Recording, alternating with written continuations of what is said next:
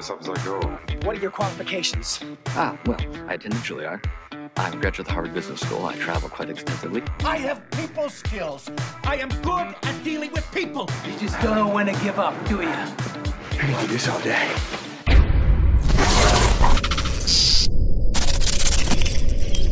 The Matt Sodnicker Podcast.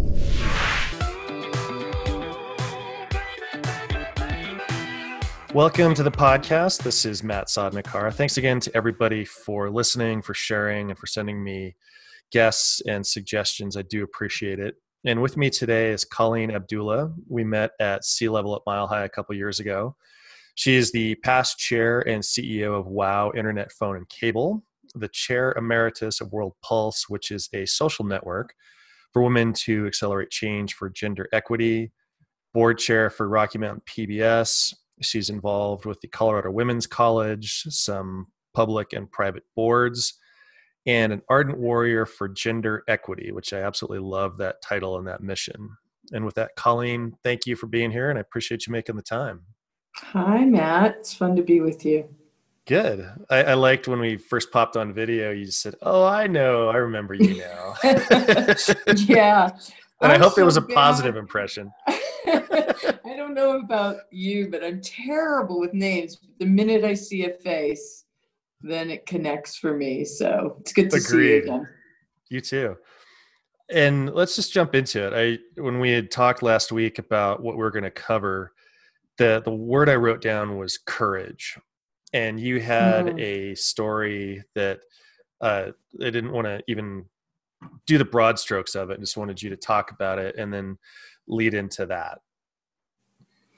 Yeah. I mean, I think it's an interesting topic because we talked about so many things, and it's something that I'm really challenged by and I've been giving a lot of consideration to, especially during this political time that we're experiencing in the division and just a blatant sort of hatred for somebody who has a different position than yours, you know? And when I watch people who stand up against that and say, this is what I believe, and this is my truth, and this is my experience, that level of courage is so inspiring to me.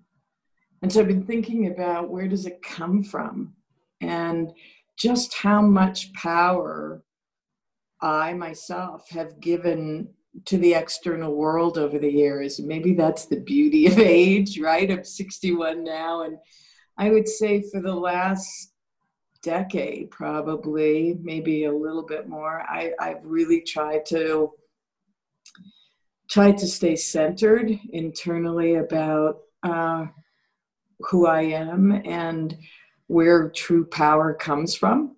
You know, I think our personal power is our being and our truth. And when we surrender that to the external world, to the external forces and opinions of others, we lose ourselves and we lose that ability to be courageous. Do you know what I mean?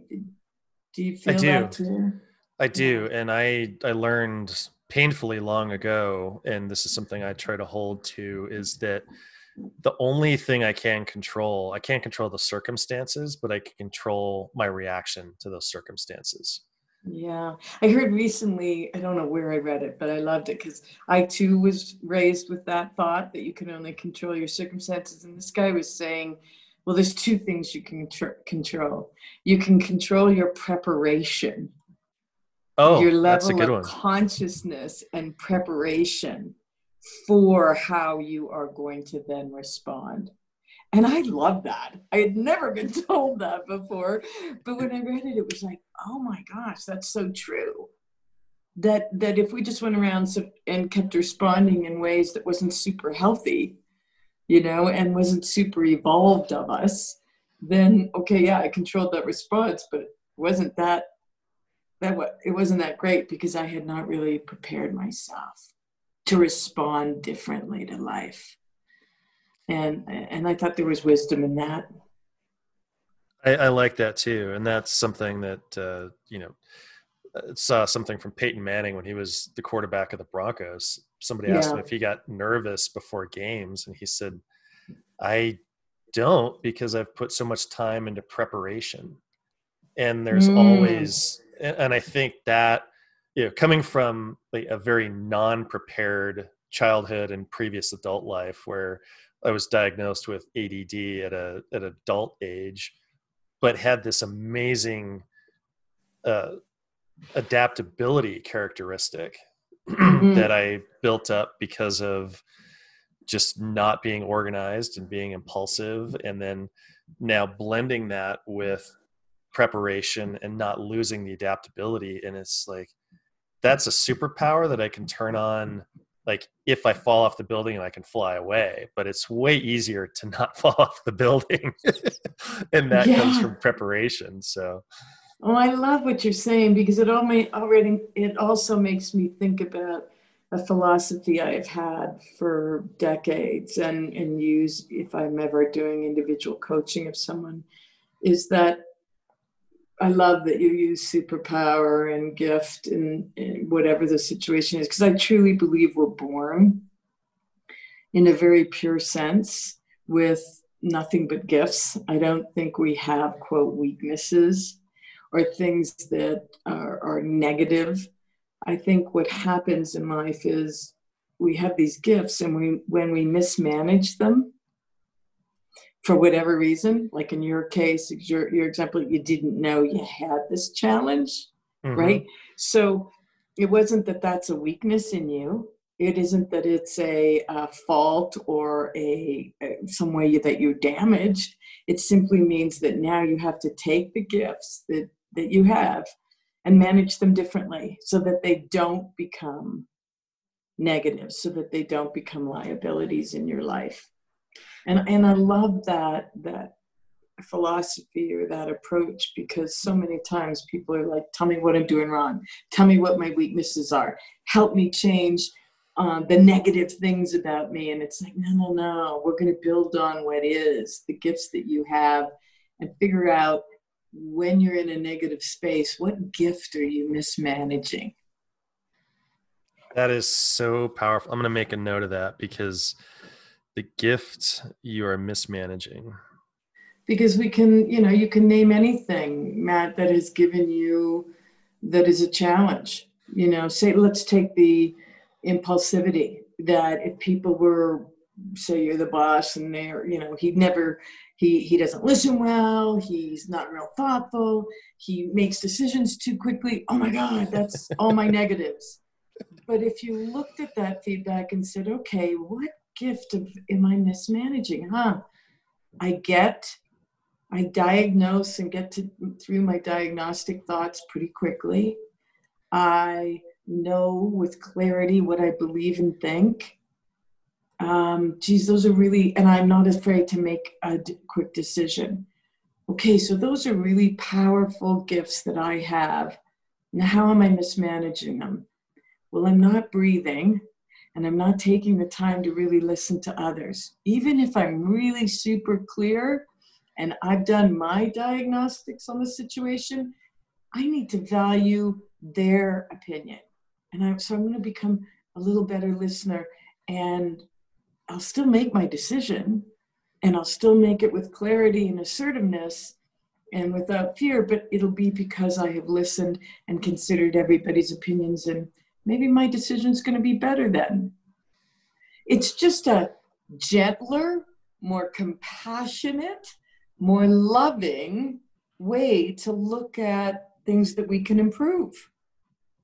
And I think if we look at the things that we can get better at, be more conscious of, if we do it in a way that is loving, compassionate, and kind and gentle, versus what we tend to do, which is be incredibly judgmental, to get caught up in comparisons. Well, he's better at that than I am. Well, she's so much more regarded on that than I am, blah, blah, blah.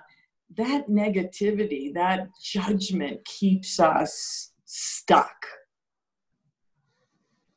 Yeah. And there's a whole nother topic around judgment, that I think ties to courage. I think judgment is sort of the center of the negative web. All these things come off judgment. Comparison, which is the killer of joy, comes from judgment. Being negative and critical comes from judgment. Not loving and self-respecting ourselves enough comes from judgment. And there's a big difference between judgment and discernment. And I think if we spent more time trying to be discerning versus judging, I think we'd be wiser, happier, more joyous people. Could not agree more.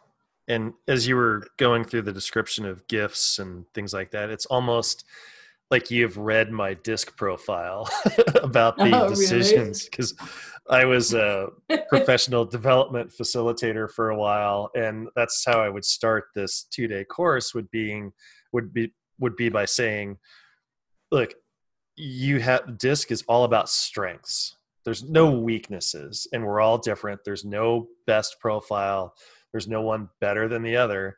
And as you were talking about like the impulsivity and the decision making, in my past, those people that were the detail people, I initially, for the longest time, saw them as the enemy, because I would have these imaginative ideas and I do arrive at vision very quickly. And I would hear their advice or feedback or questions as criticisms, but they were really, I look on it now, they were trying to help me get this done correctly. So I look at it now like, hey, I'll wake up, have this crazy idea. You guys sort it out. Tell me what's wrong with it. I'm going to go back to sleep. Wake me up when you're done.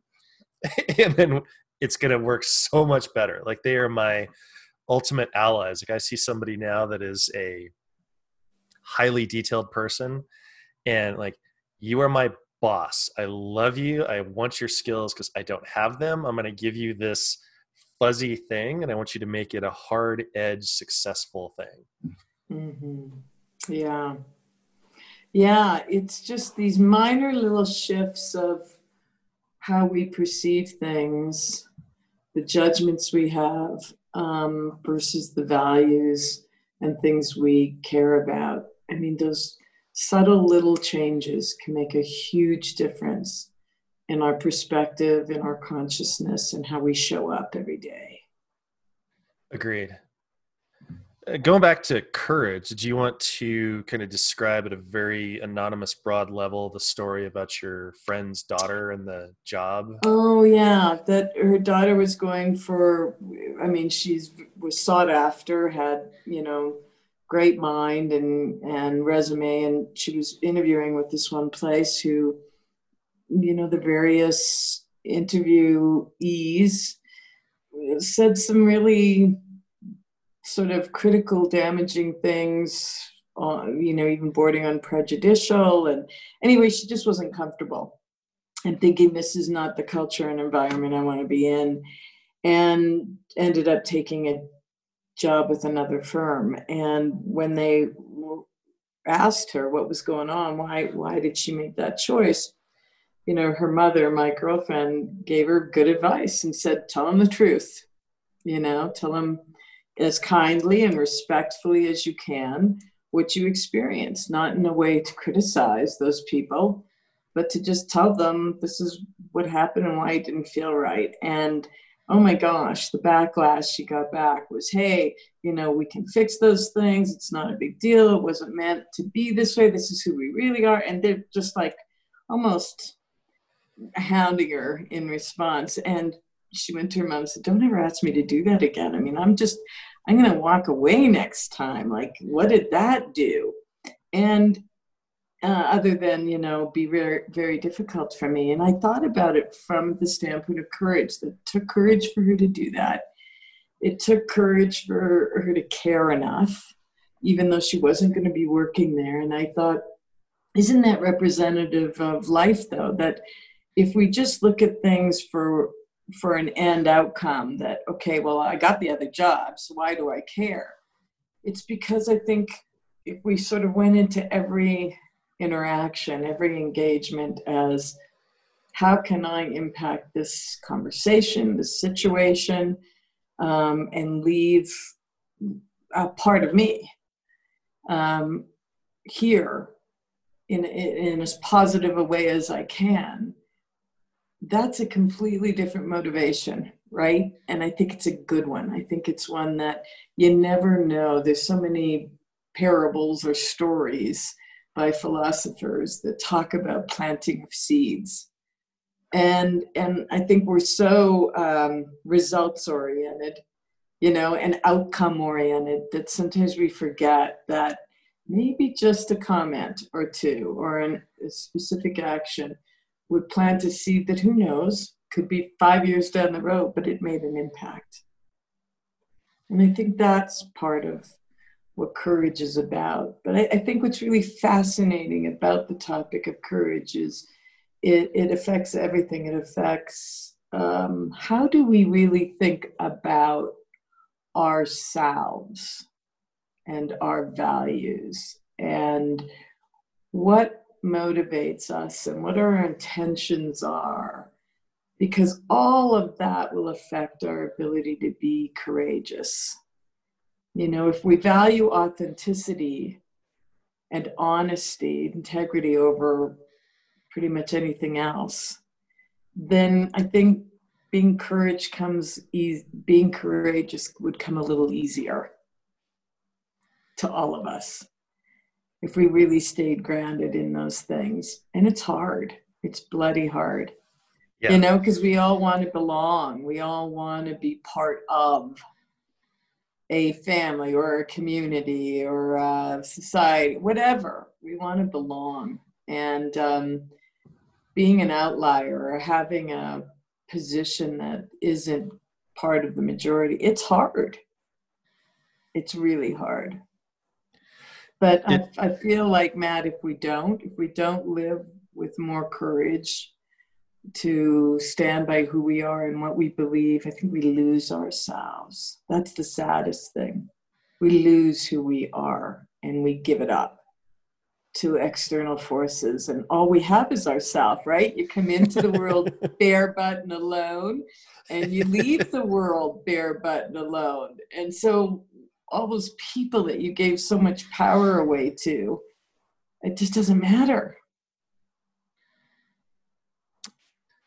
The nuance that you expressed with courage about not being tied to an outcome with an action it's to me so powerful. I don't think I've ever really heard it described in that way.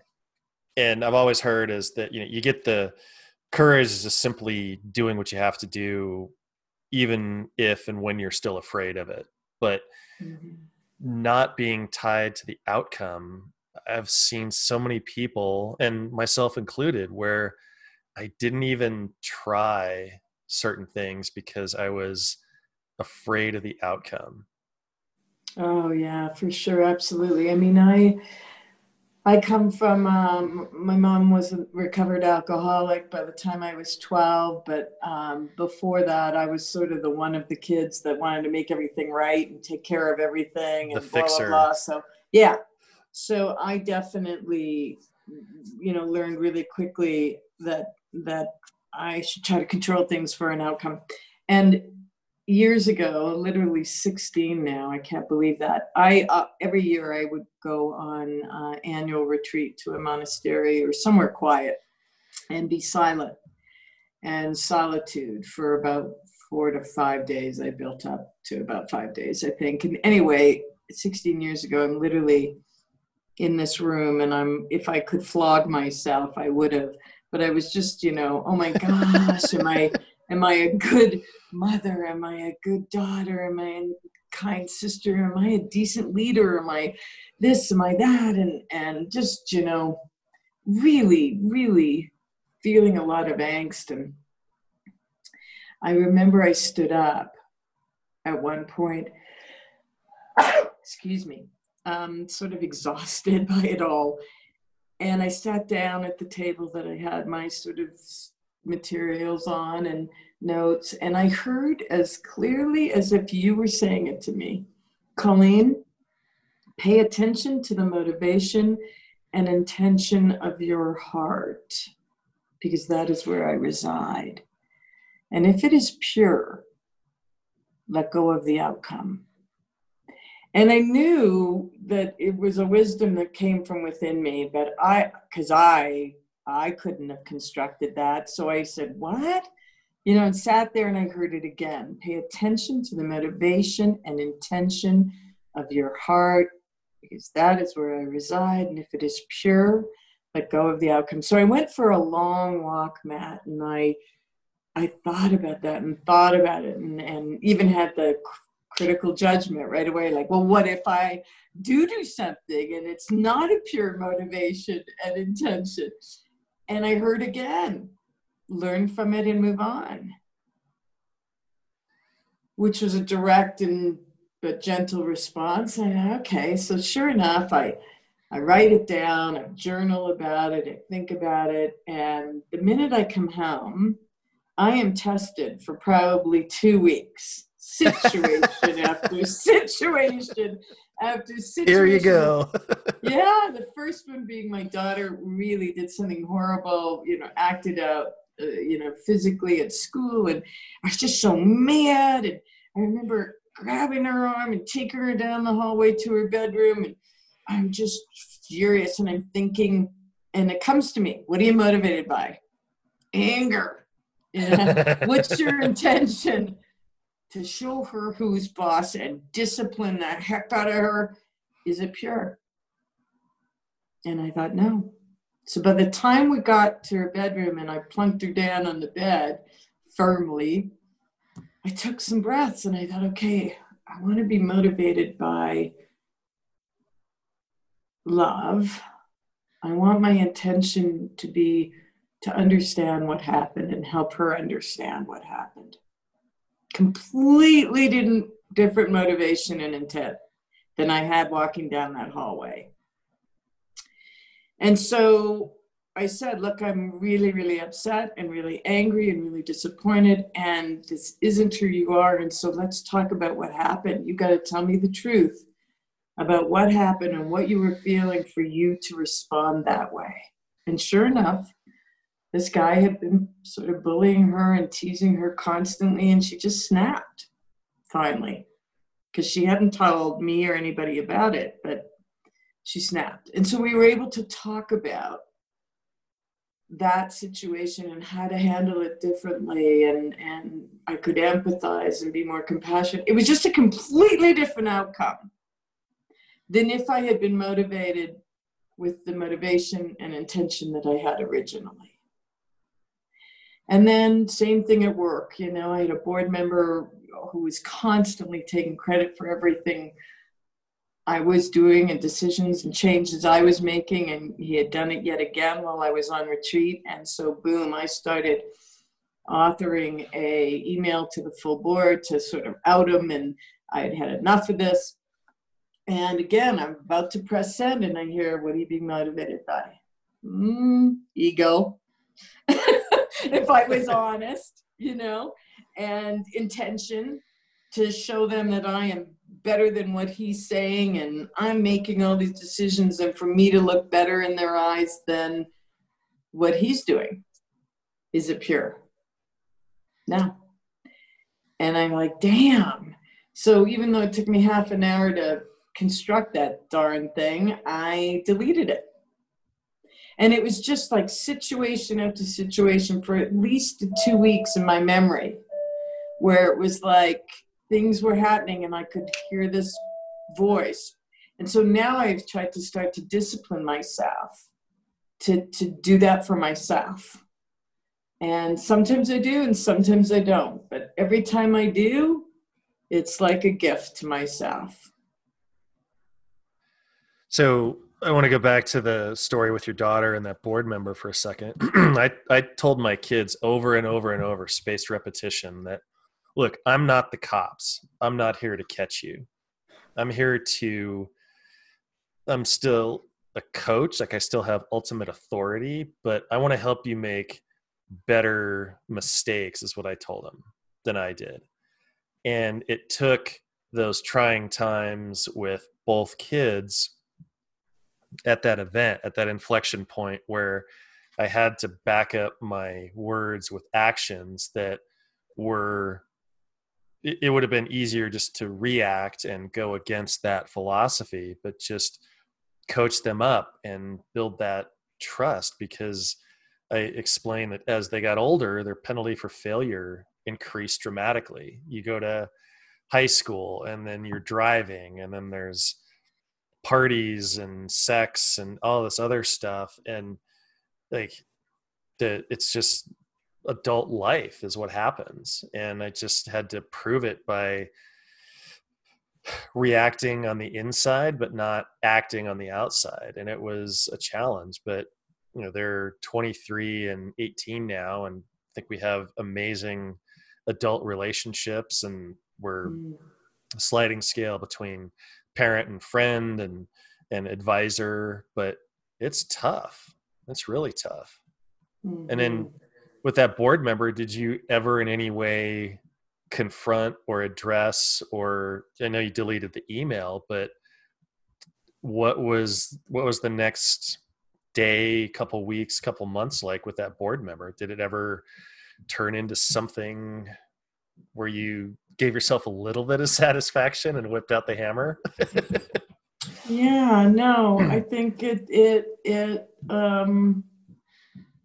what I sort of did was just kept on, and yeah. I think as the board got to know me, and through, to your point, through actions, they came to their own conclusion about what I was doing and not doing, and what was because of my decision-making or my actions or the team's actions, that, and not his opinion, that was, it just didn't matter so much.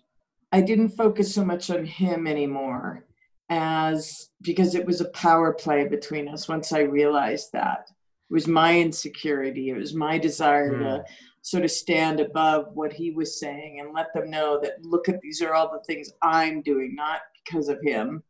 And when I let that go, when I surrendered that and just did what I was doing and did what I could, things worked out really well.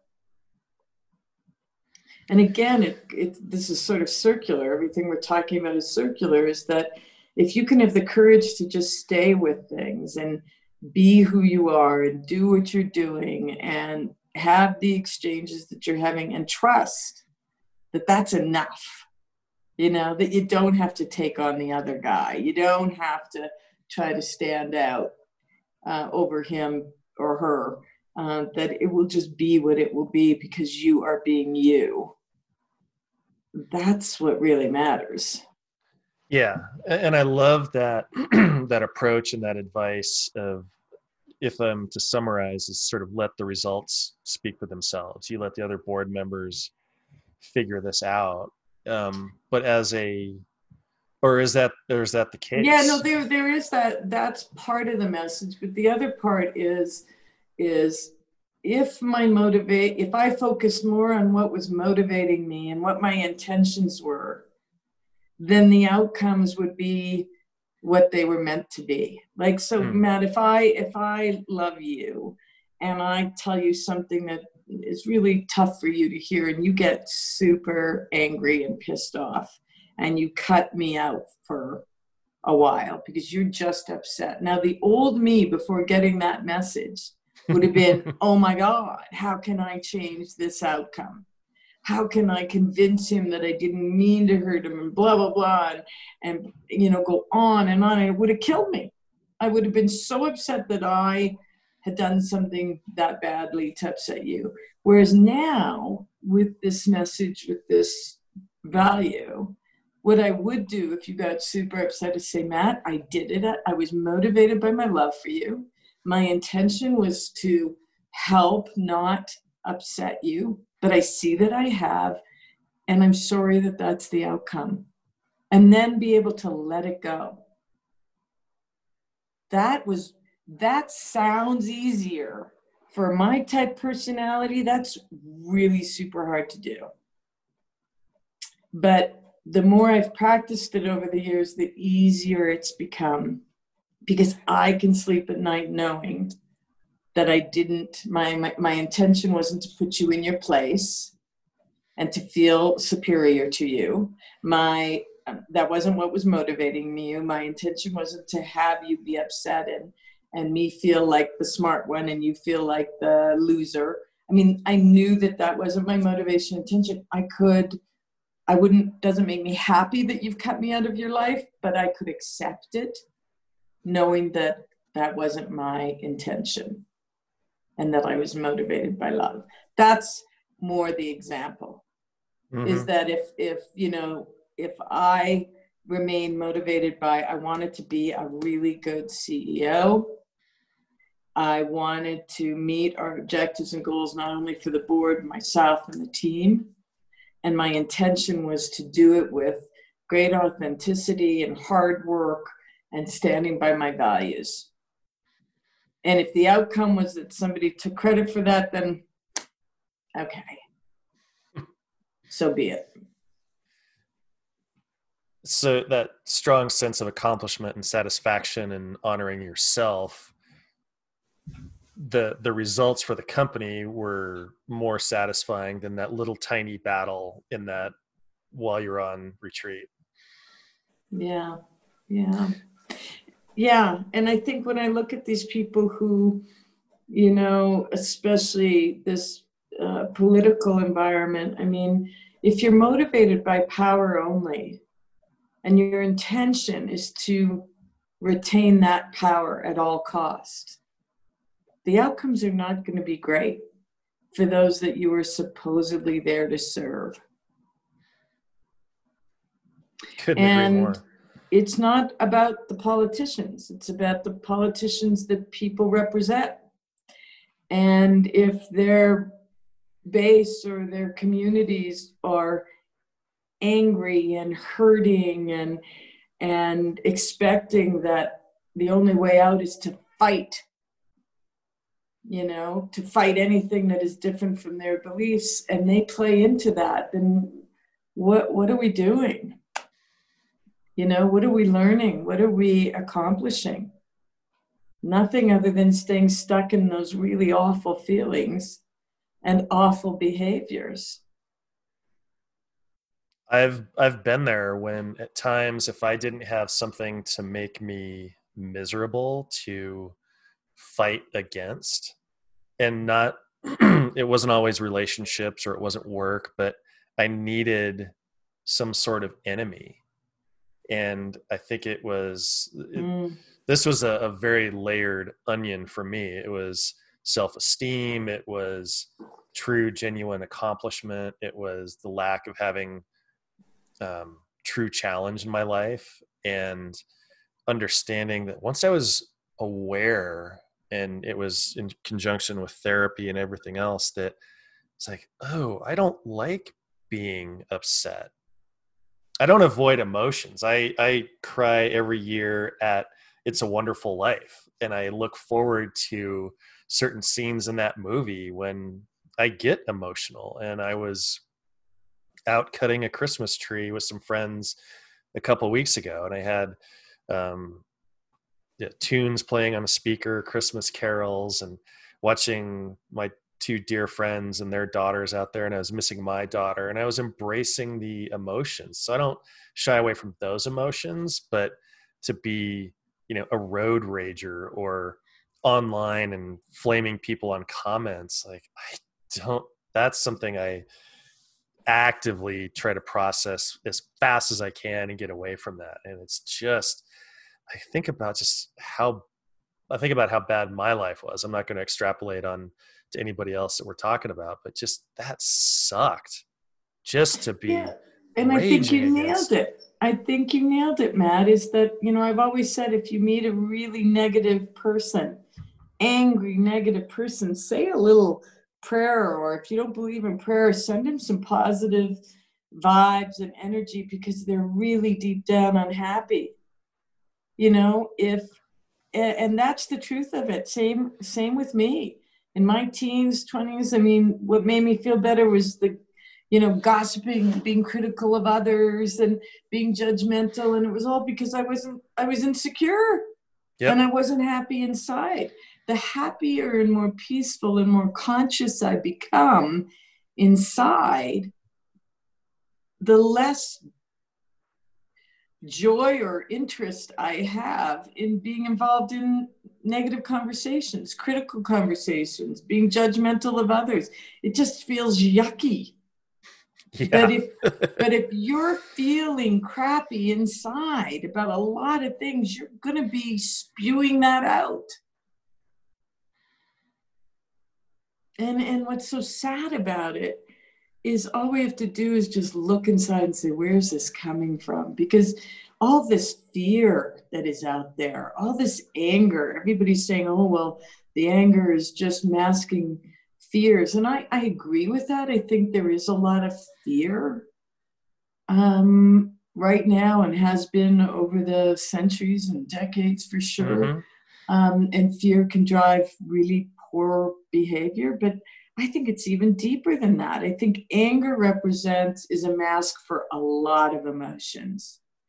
You know, if you're really truly hurt, you can present anger because you don't want to go into that painful hurt feeling. So anger is a better feeling, you know, or if you're scared, or if you're just sad, or if you're confused, all the emotions that are difficult for us to deal with, it's like, oh, let's just put that in the bucket of anger because that feels way better than the other emotions. And I just wish we could get to the bottom of all the things that are hurting and causing us fear, because the good thing about fear, if we look it in the eye and we deal with it, it's only one side of the coin. The other side of the coin can be true peace and knowing and understanding. Yeah. Right. And that's the other thing you and I talked about that I really value is I think I learned, like so many of us learn as we're being raised in this world, is, you know, win, lose, right, wrong. And that's so ingrained in us that I think it's really damaging to our ability to value and seek understanding.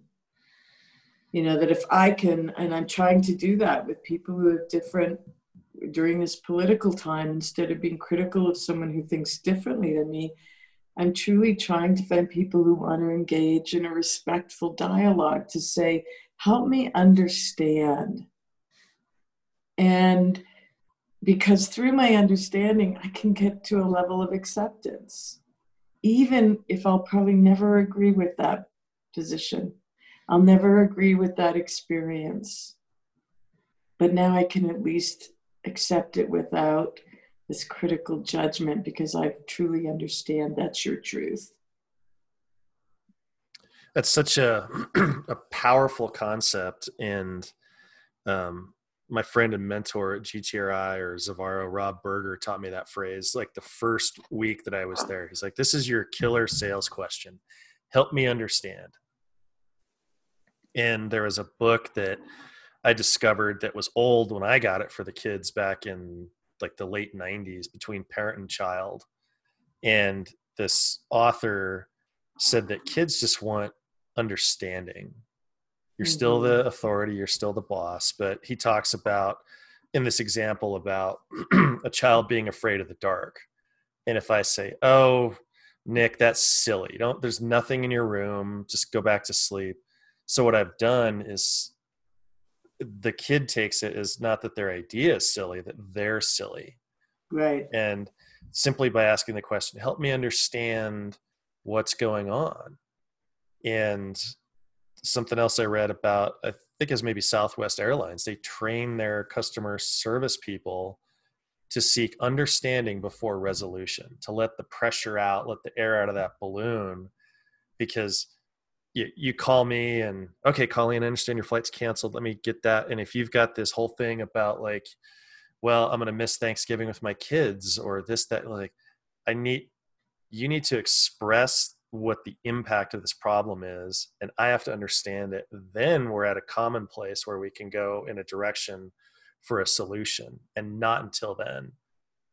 And and to be able to, and if you really go through that process with integrity, you could end up with that we're not going to resolve this.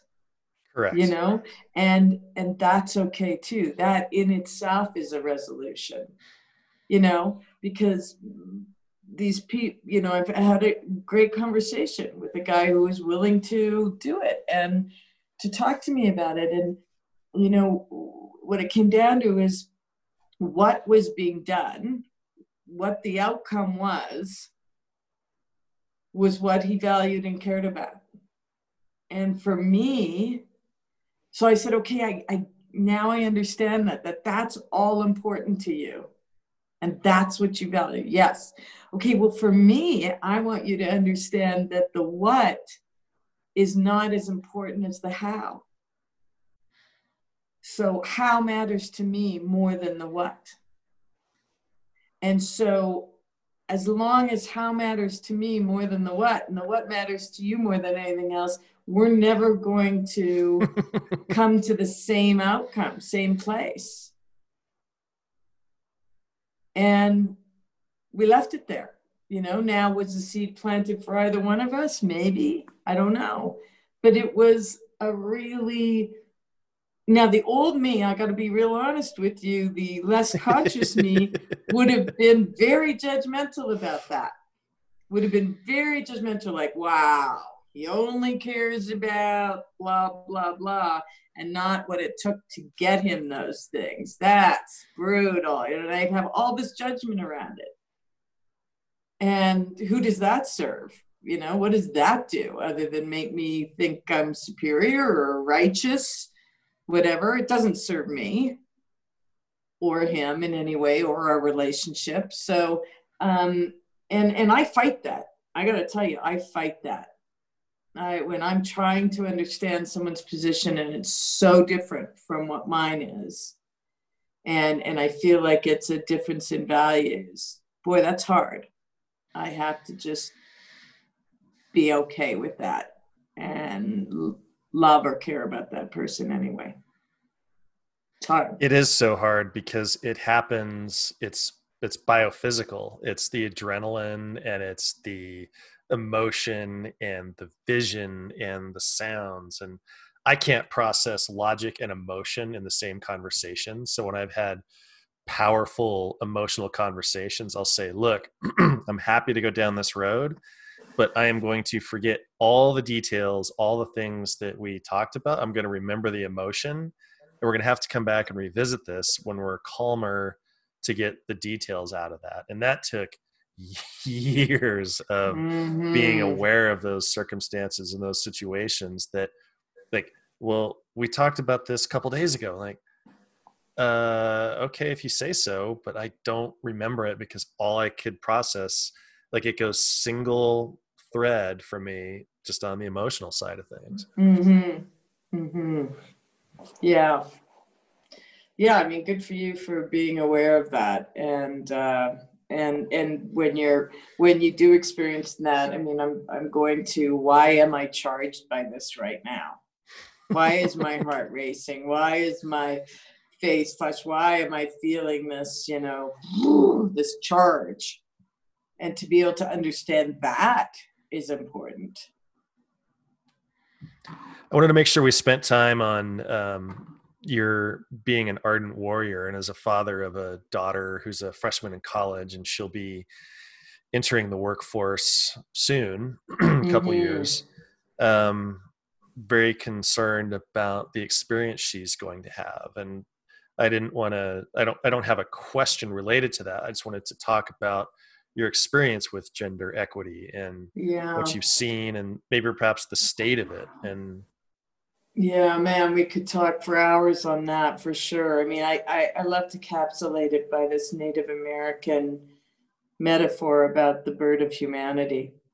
And it's what they say is there's the bird of humanity that has a wing that is clipped behind it. And so the remaining wing is just flying and fluttering and moving and trying so hard to fly, and it's getting more muscular and more muscular because it's the only wing working, and then it becomes almost violent in its fluttering and in its movement, and it just circles and circles and circles, and then one day the other wing is unclipped. The wing of femininity of the woman is clipped, and now the bird soars.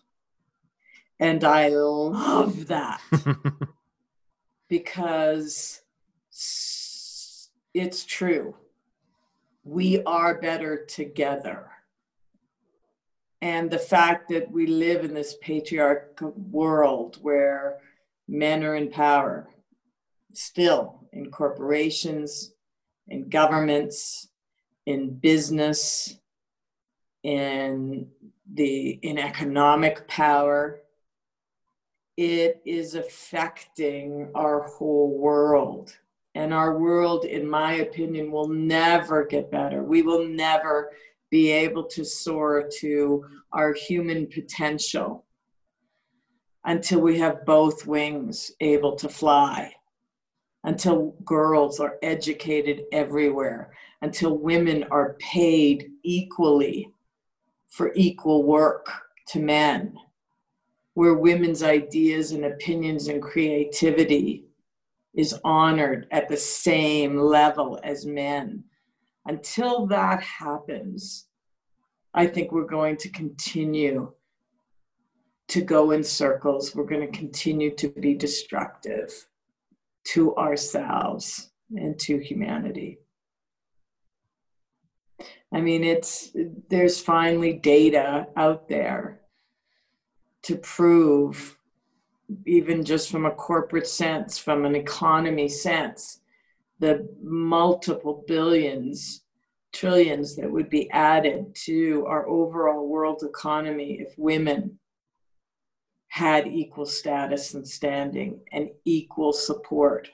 I mean, it's a fact. Black women get 1% of private equity dollars. White women get 4%. Now, what is that?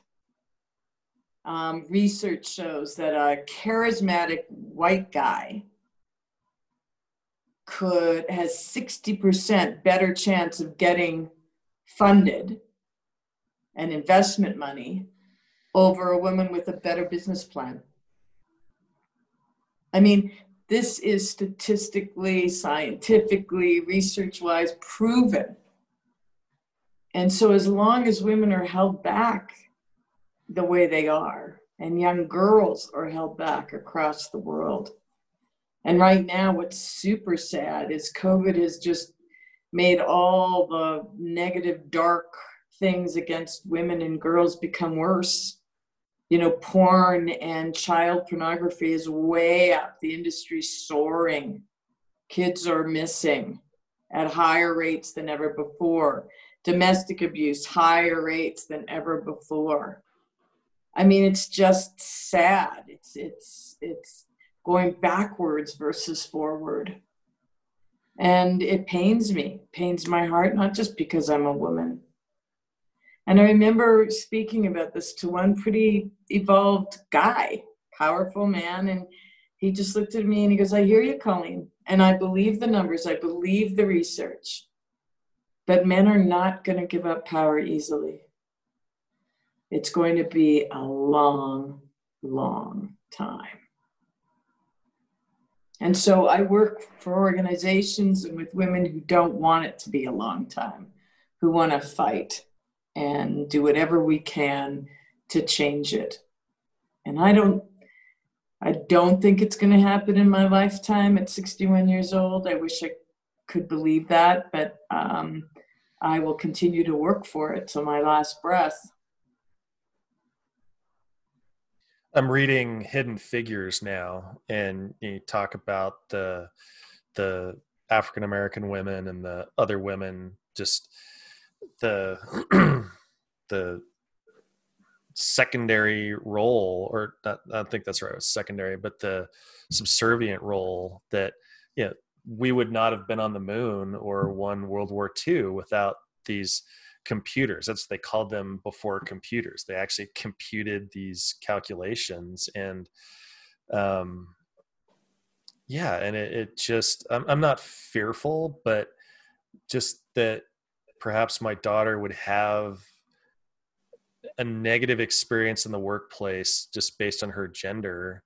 I mean, it's not something I worry about with my son, but again, I've tried to coach him. My one goal with my son was for him to be that guy, or for him to be the guy, not that guy.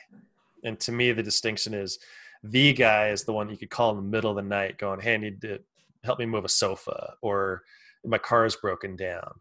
That guy is the one that is at the bar, the loudmouth, Yeah. and just be a decent human being. And I'm a much better person, a much better man, a much better father because I have had a daughter and adapted to her communication styles. And I remember even when she was little, when she would fall down and get hurt, I would just pick her up and just hold her. I wouldn't shush her. I wouldn't, tell her not to cry. And I mean, same thing with my son that I learned from that. And he was older, but I would just hold her like she's upset and just let that kind of ride out. But yeah, it's just. Well, it's true, Matt. And I think your level of awareness and consciousness, we're all striving for wholeness here in life. And the fact is you have a feminine and masculine side and hormones to you.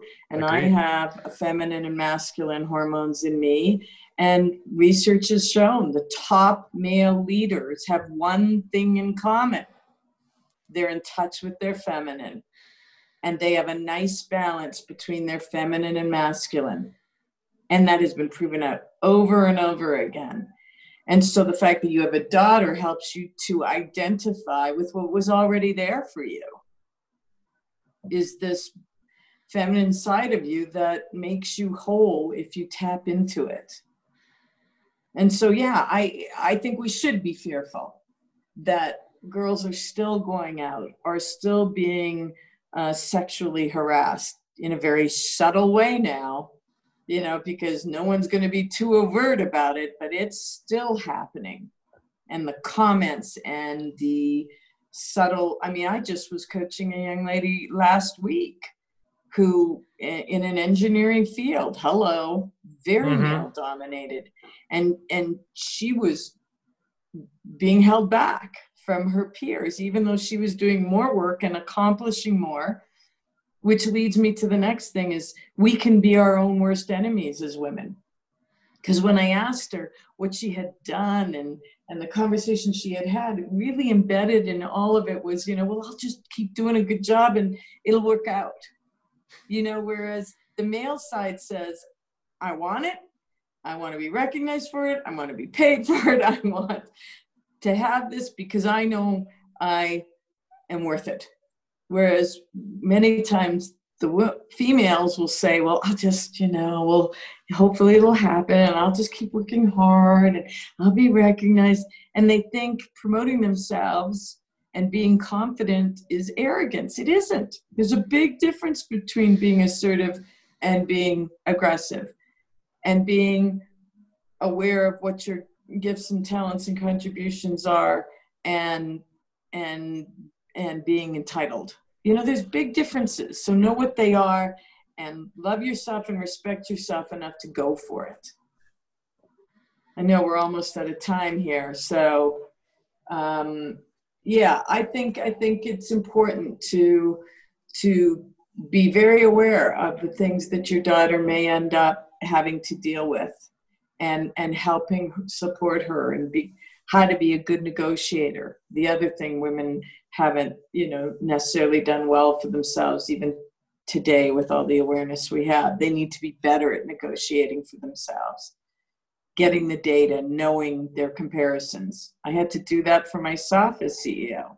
Had to do a comparison study of my peers to find out I was everywhere from 200,000 to 50,000 underpaid, based on guys who were running companies smaller than mine or equivalent to mine, and had to fight for that.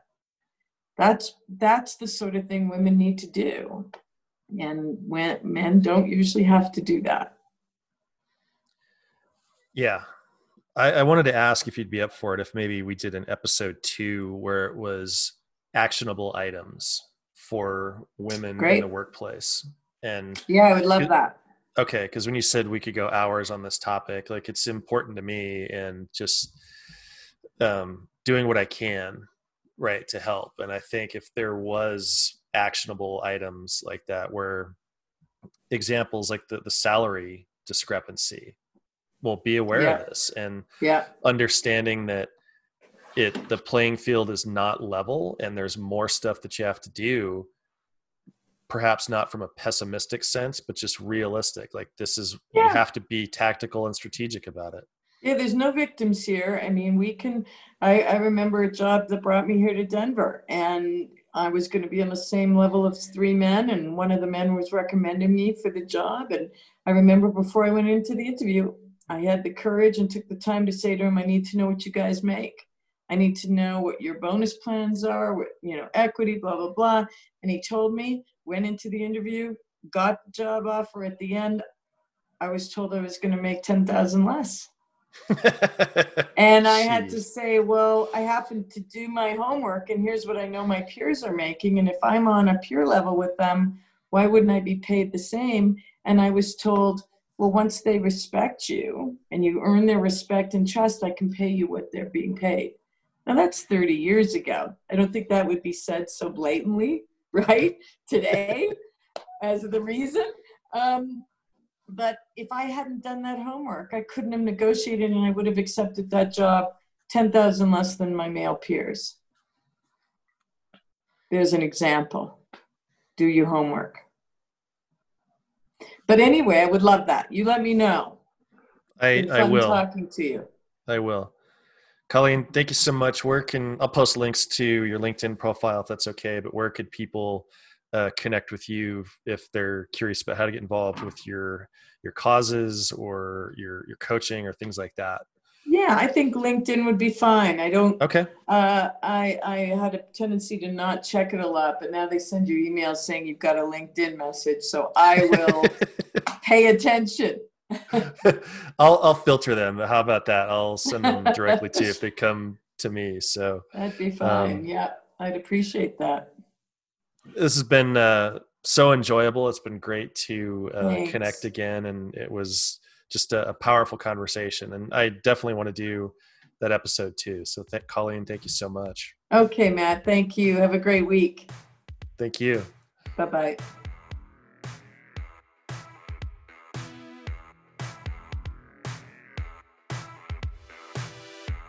Episodes of this podcast are produced and written by me, Matt Sodnikar.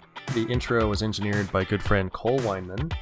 And our original score theme song, Retro Funk, was composed by previous guest and good friend Randy Wiafe.